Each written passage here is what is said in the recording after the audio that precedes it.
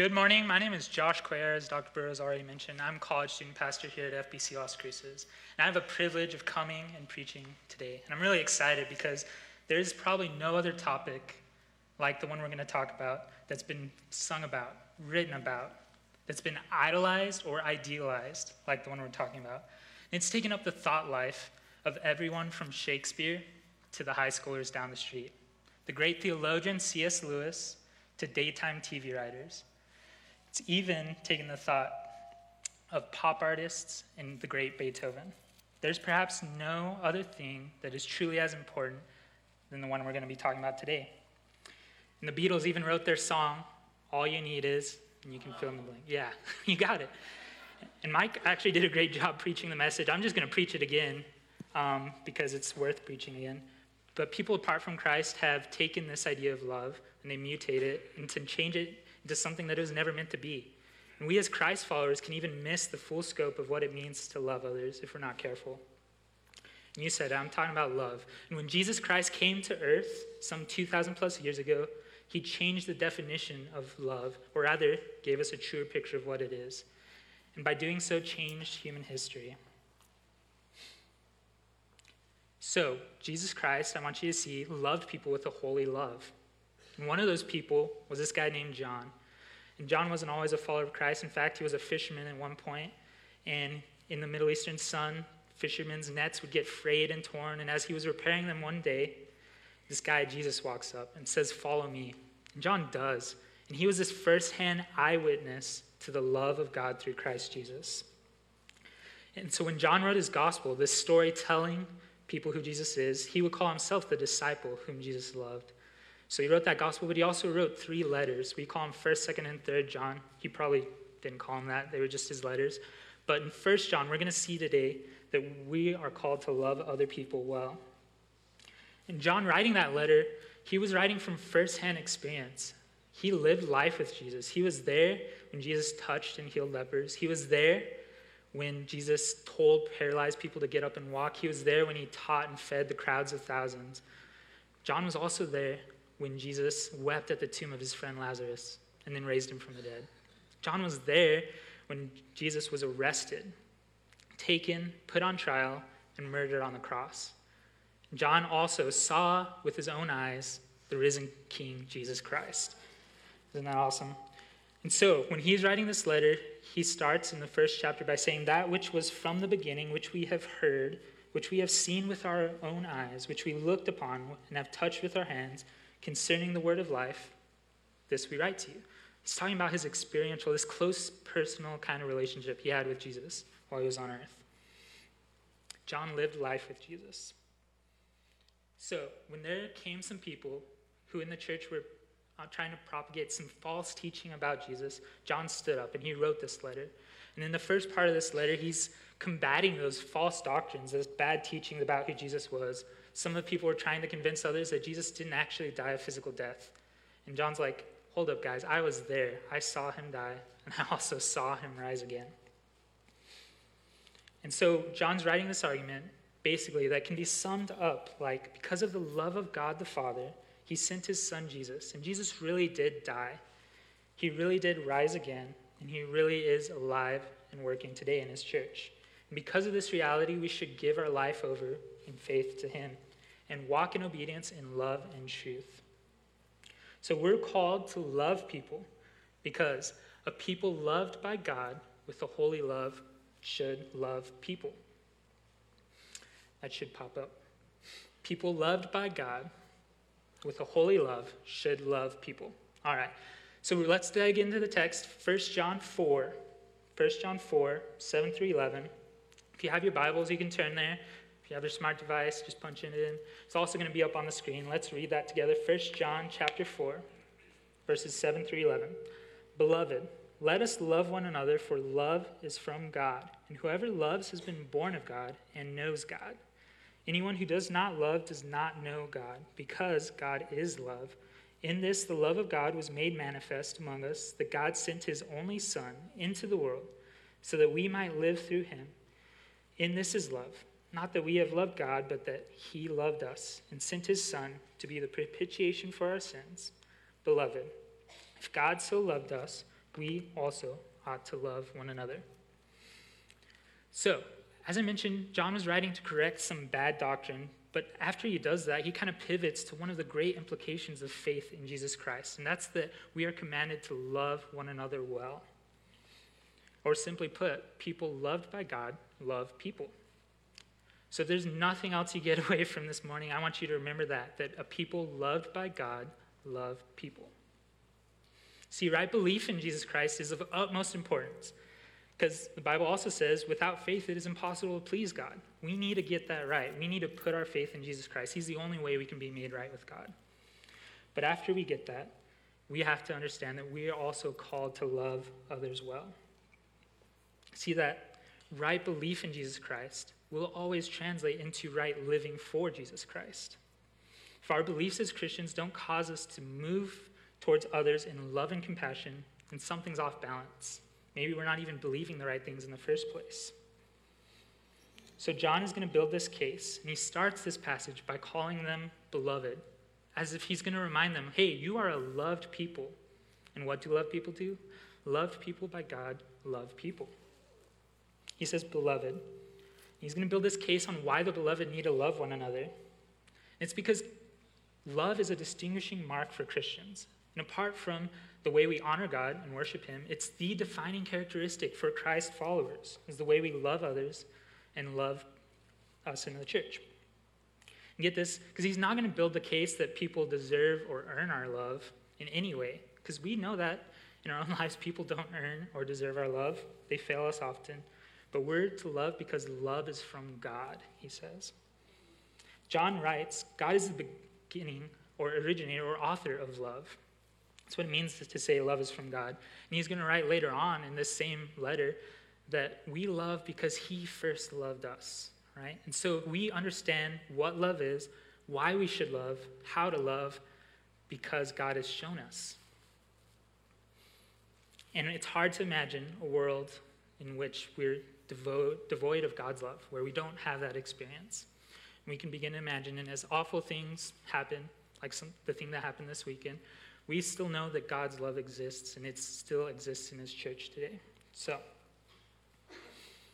John writes, love is from God. And he is writing from personal experience, this first-hand account, experiencing Jesus Christ's love. And it was so impactful for him. It was so impactful for Jesus' disciples, his first followers, that it actually changed the New Testament, the Greek language, right? The language that they used to write the New Testament. Because this word that's translated love here is this word agape. It's a Greek word. And it wasn't used very much before the New Testament writers, but the New Testament writers, wanting to convey this kind of love that God has for them, kind of borrowed it. And they changed the meaning to now convey this kind of the highest form of love, the kind of love that God has for his people. This highest form of love is a sacrificial love that gives of itself for the well-being of others. In our case with God and his people, it's our eternal betterment, as we'll see. So John makes it clear in his letter that those who have been born of God, meaning those who have experienced salvation in Jesus Christ, and those who know God, have that continuing relationship where they know him better, are to love others well. He says, whoever loves has been born of God and knows God. So we can say one of the gauges we use to determine how well we know God is how well we love others, especially those in the church. One of the gauges in which we determine how well we know God is how well we love others. Because increasing in the knowledge of God, like knowing God better, that's our goal, right? We want to know him better. But we have to see that also means increasing in love and compassion for those around us. If you want to see how far along you've come in your walk with Jesus Christ, if you're maturing in that and growing, look at the way that you love others well, because that's one of the gauges. Because it's not only necessarily those who give the right answers, who give the most money, or sing the loudest that determine that they've been born of God. And I know Troy and Mike are like, well, what are you doing? But it's not only those who go overseas on missions. And it's not only those who devote their lives to full-time ministry or those who have the most theological degrees that necessarily know the most about God. It's those who love well, the way that Christ loves his church. And don't get me wrong, because if you walk out of here today and you say, oh yeah, Josh said we don't have to give money to the church. That's how I don't have a job. I don't have a job Monday morning if you hear that, so don't hear that. All of those are important.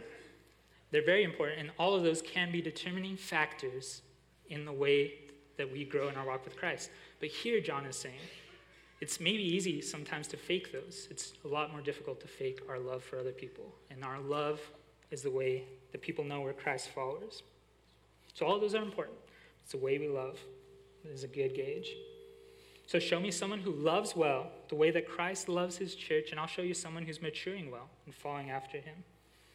And if this is true, and it is, then the opposite of it is true as well. If someone claims to know God, if someone claims to be a Christ follower, a Christian, and doesn't love someone well, or if they're withholding love from someone, if they hate someone, then something's amiss, right?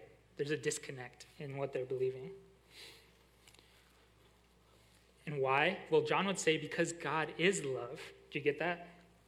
He says God is love. This means that love is a central part of who he is. In his characteristic or attribute, love is one of those. So it's important actually, when we talk about the attributes of God or his character, to not start with love, which may seem weird because this is a message on love, right? But we need to actually start at another point in understanding God's attributes, and that place is his holiness. We need to start with understanding that God is holy. And Dr. Burroughs has done a good job in the past preaching on this. This word for holy literally means cut from, separated, right? This means that God is holy. He's separate from us in his nature. So we need to understand that God is holy first and foremost, because that helps us understand how he is loving. So when John writes God is love, he's saying, in effect, God is holy love. It's a different kind of love than we know in and of ourselves. This also means that we need him to show us what love is. It's also important to note that God loves us with a holy love. So when it says God loves us, it's with a holy type of love. This means a couple things. This means that we don't get to define how we come into a relationship with God. We don't get to define how we love God. He does. That's his job. He sets those terms for a relationship with him. And it's through Jesus Christ, his son. This also means that you and I don't get to define what love looks like when we love other people, right? We don't get to define what love is for other people. That's God's job. He does. God is love, and he loves us with a holy love.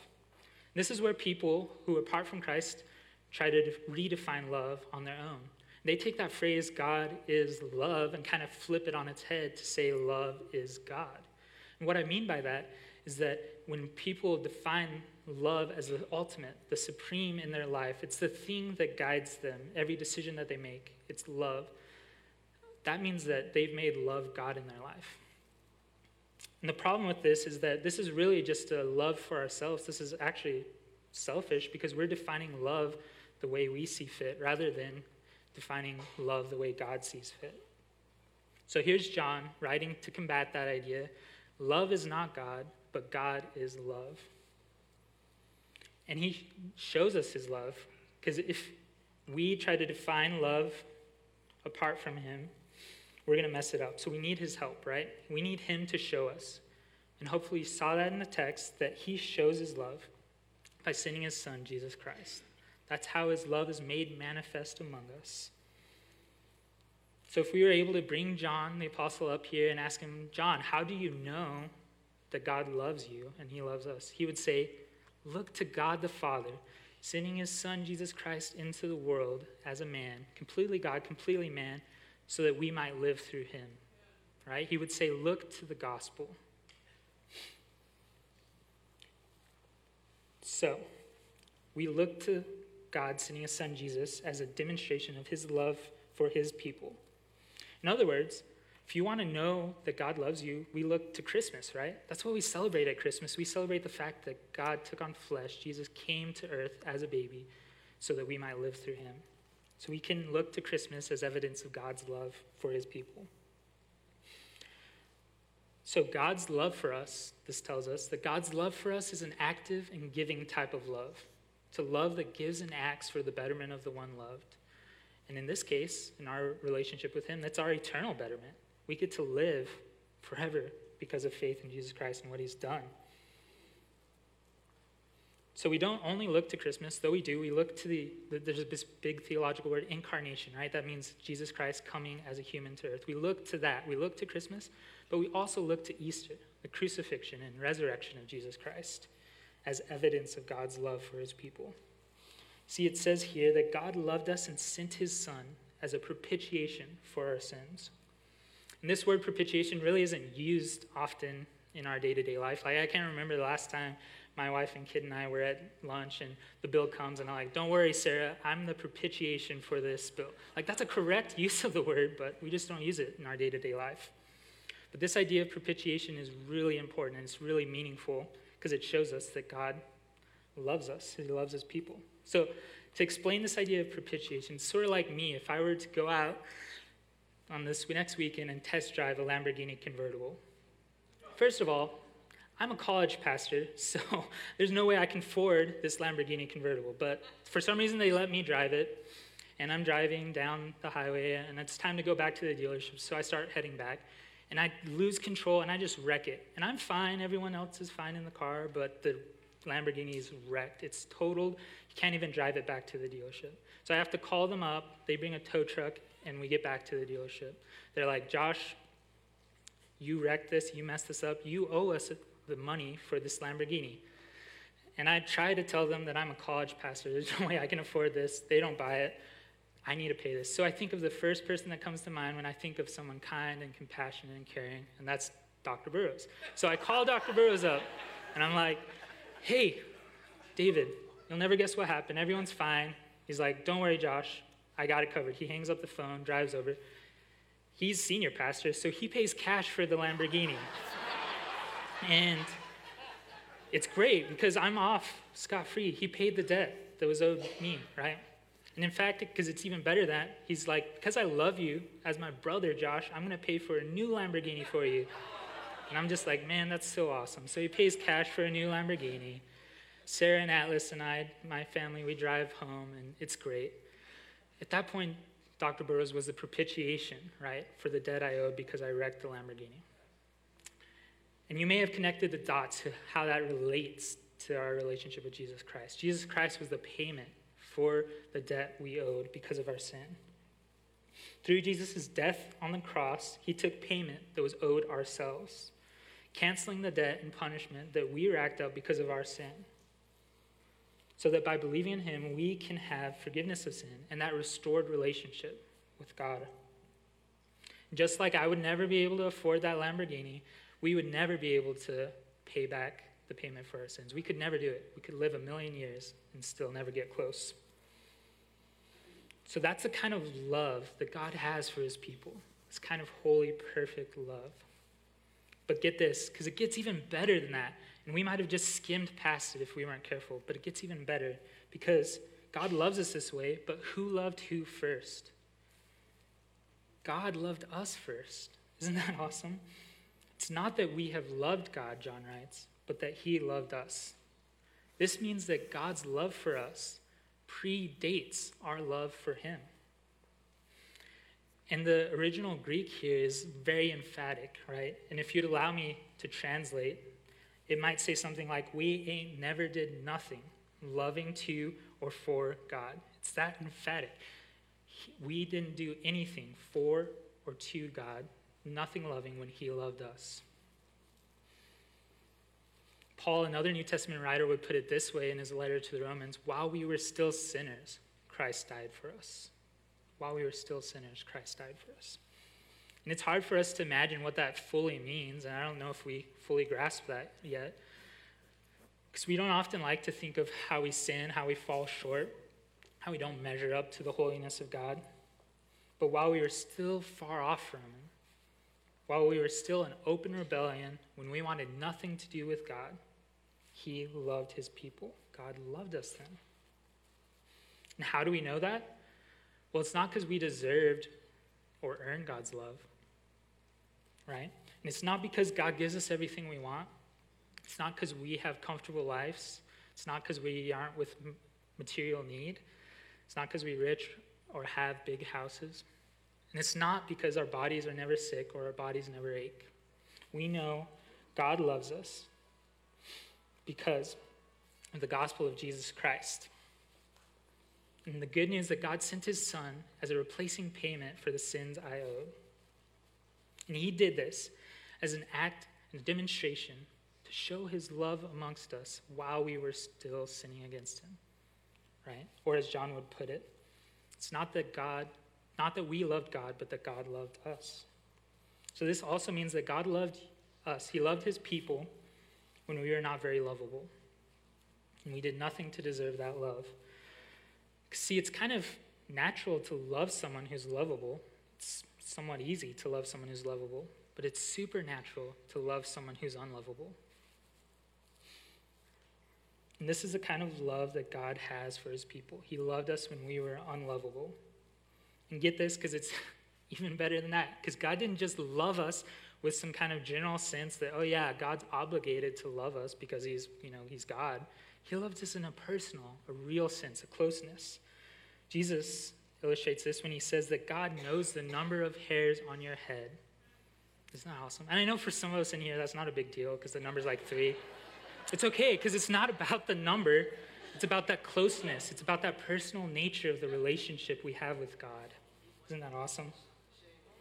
So, to sum up John's argument in his letter, he's going to sum it up in one sentence for us, which is awesome because I like easy summaries. He says, "Beloved, remember, you are a people loved by God." Verse 11, "Beloved, if God so loved us, we also ought to love one another." John's making it super clear for us here that a people loved by God will be loving people. You get that? So in light of the gospel of Jesus Christ, how that is clear evidence that God loves us, his people, with the kind of love that gives of itself, that predates our love for him, and loved us when we were not very lovable, we should love others. Because we have been loved by Christ, let's love like him. That means we love anyways. So if you're like me up to this point, you may be feeling pretty good. You're like, yeah, Josh, I get it. We're supposed to love people. And in fact, I can't even remember the last time I hated someone, so I must be doing pretty good. But I want to allow Jesus, if you let him, to push that back a little bit, to expand our idea of who we are supposed to love into not just our circle, because we all have this circle, right, of people it's easy to love. People included in that circle are hopefully a spouse, right? Hopefully your kids, your family, maybe a neighbor's in there, maybe a coworker even. It's just easy to love. You like them and they like you. But I want to allow Jesus to push that open, expand our circle into the idea that we're supposed to love people that are hard to love, that are opposed to us. We're supposed to love people that we may even consider our enemy right now. So, Jesus' idea of love, or those we're supposed to be loving towards, is expanded past that circle. And Luke documents this well in chapter 6 of his gospel when he records Jesus commanding us to love our enemies. Pray for those who persecute you. See that? Jesus expanding our circle to include even our enemies. I'm working on this one. It's hard, right? And a few pages over in Luke, we see this interaction that Jesus has with a lawyer or a scribe. And it's the story that became known to us as the Good Samaritan. You guys may be familiar with that. But this story Jesus tells was because this lawyer wanted to kind of trip up Jesus and trick him into maybe saying something that was wrong or false.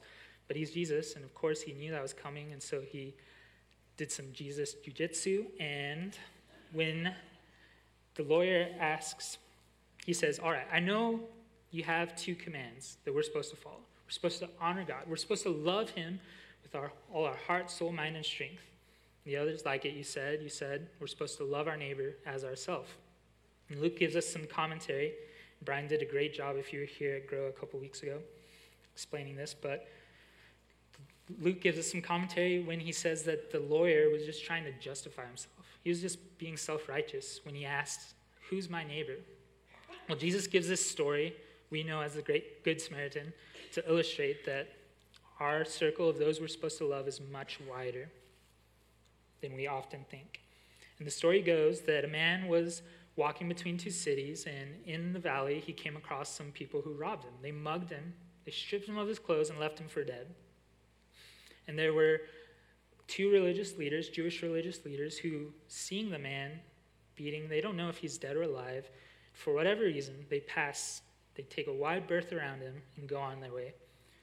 And Jesus doesn't tell us in the story why they did that. Maybe they were just trying to, keep themselves clean, the ceremonial law.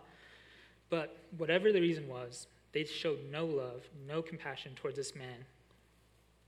And then there was this third man, a Samaritan, right? And it's hard for us to grasp just how challenging that must have been for this Jewish audience, because I don't think they would have even maybe put good and Samaritan in the same sentence. But here's the Samaritan, and he's the hero of the story because he sees the man, and he stops, he binds up his wounds, carries him to the next town, pays for his hotel room, and leaves a deposit for anything else that man might need. He shows love to this guy who fell among the robbers. The Samaritan is the hero of this story. And I think that's just difficult for us to understand how crazy that must have sounded to the people hearing it at first. And people try to draw parallels. Well, a Good Samaritan is like this people group now. And I don't think that's always wise. We just need to let the story sit in its context. So in its context, we know that for the Jewish people hearing that story, Samaritans were ethnically different, and they had some wacky religious ideas. So for most Jewish people, the Samaritans were unworthy of their love. They were maybe seen as inferior, and maybe even unworthy of the love of God. So when Jesus tells this story, he makes the Samaritan the hero, and the lawyer, shocked. I can imagine how shocked he must have been. Can't even bring himself to say anything, ask any questions. So Jesus asks the question. He says, "Which of these three do you think proved to be a neighbor to the man who fell among the robbers?" And again, the lawyer's silent for a moment, and then he answers, "I guess it's the one who showed mercy." He can't even bring himself to call the man a Samaritan. Jesus says, "Go and do likewise." So we see from this story, as Christians, we don't get to say who or who is not worthy of our love.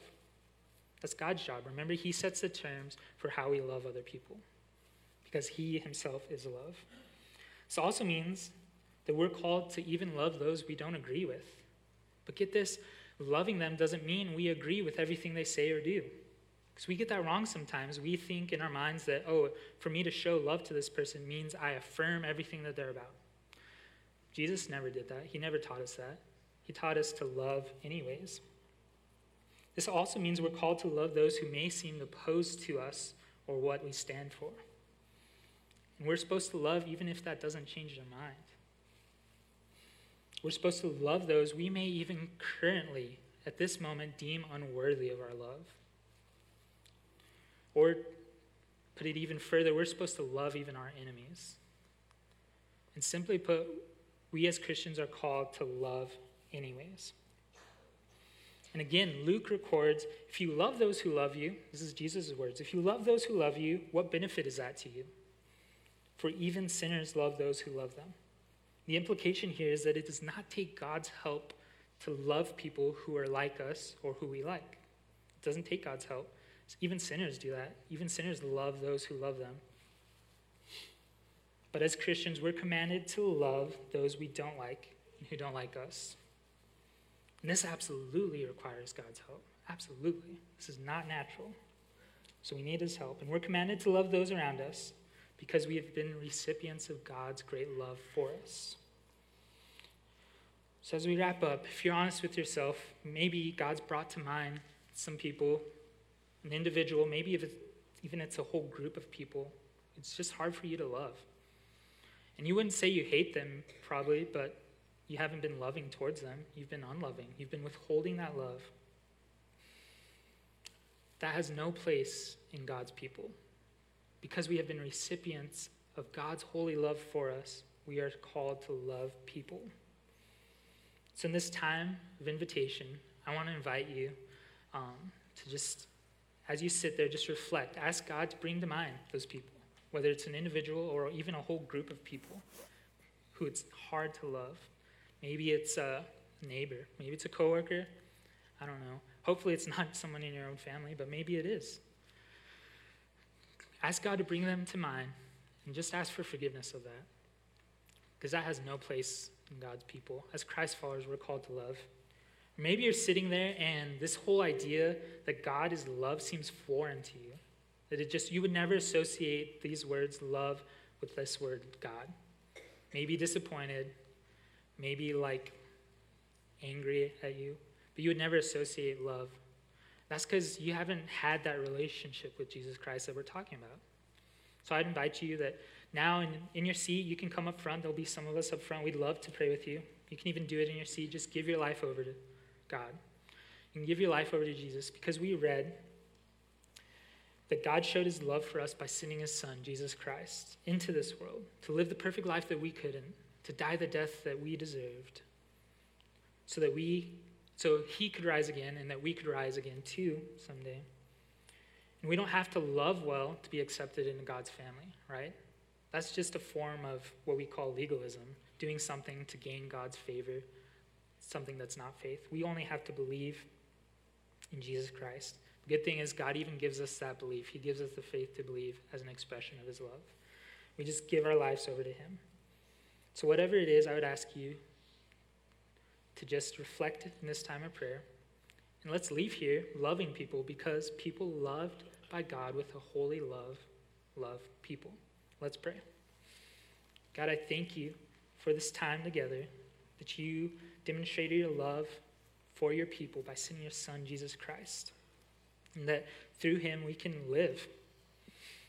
God, this is awesome. We don't deserve this, but I thank you for it. God, I ask that you would bring people to mind that we need to love well. And in this time of reflection, that we would ask for your forgiveness when we don't love well. Thank you for sending your son, Jesus. It's in his name we pray. Amen.